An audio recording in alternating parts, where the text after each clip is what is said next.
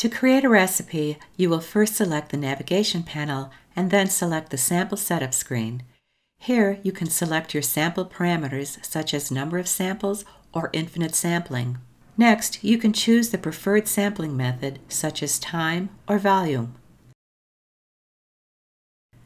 After this, we'll adjust settings for purges before samples and inter-sample delays. Finally, you can adjust units of measurements including cubic meters, cubic feet or liters, and set the data reporting to raw counts or normalized counts per unit of measure. After getting the desired settings, you will save the recipe and download it to the instrument. Here, a keyboard appears for you to name the recipe. Simply name the recipe and select OK. A notification that the recipe has been saved appears. To confirm the recipe, you will return to the navigation panel, select the recipe icon, and view the newly created recipe.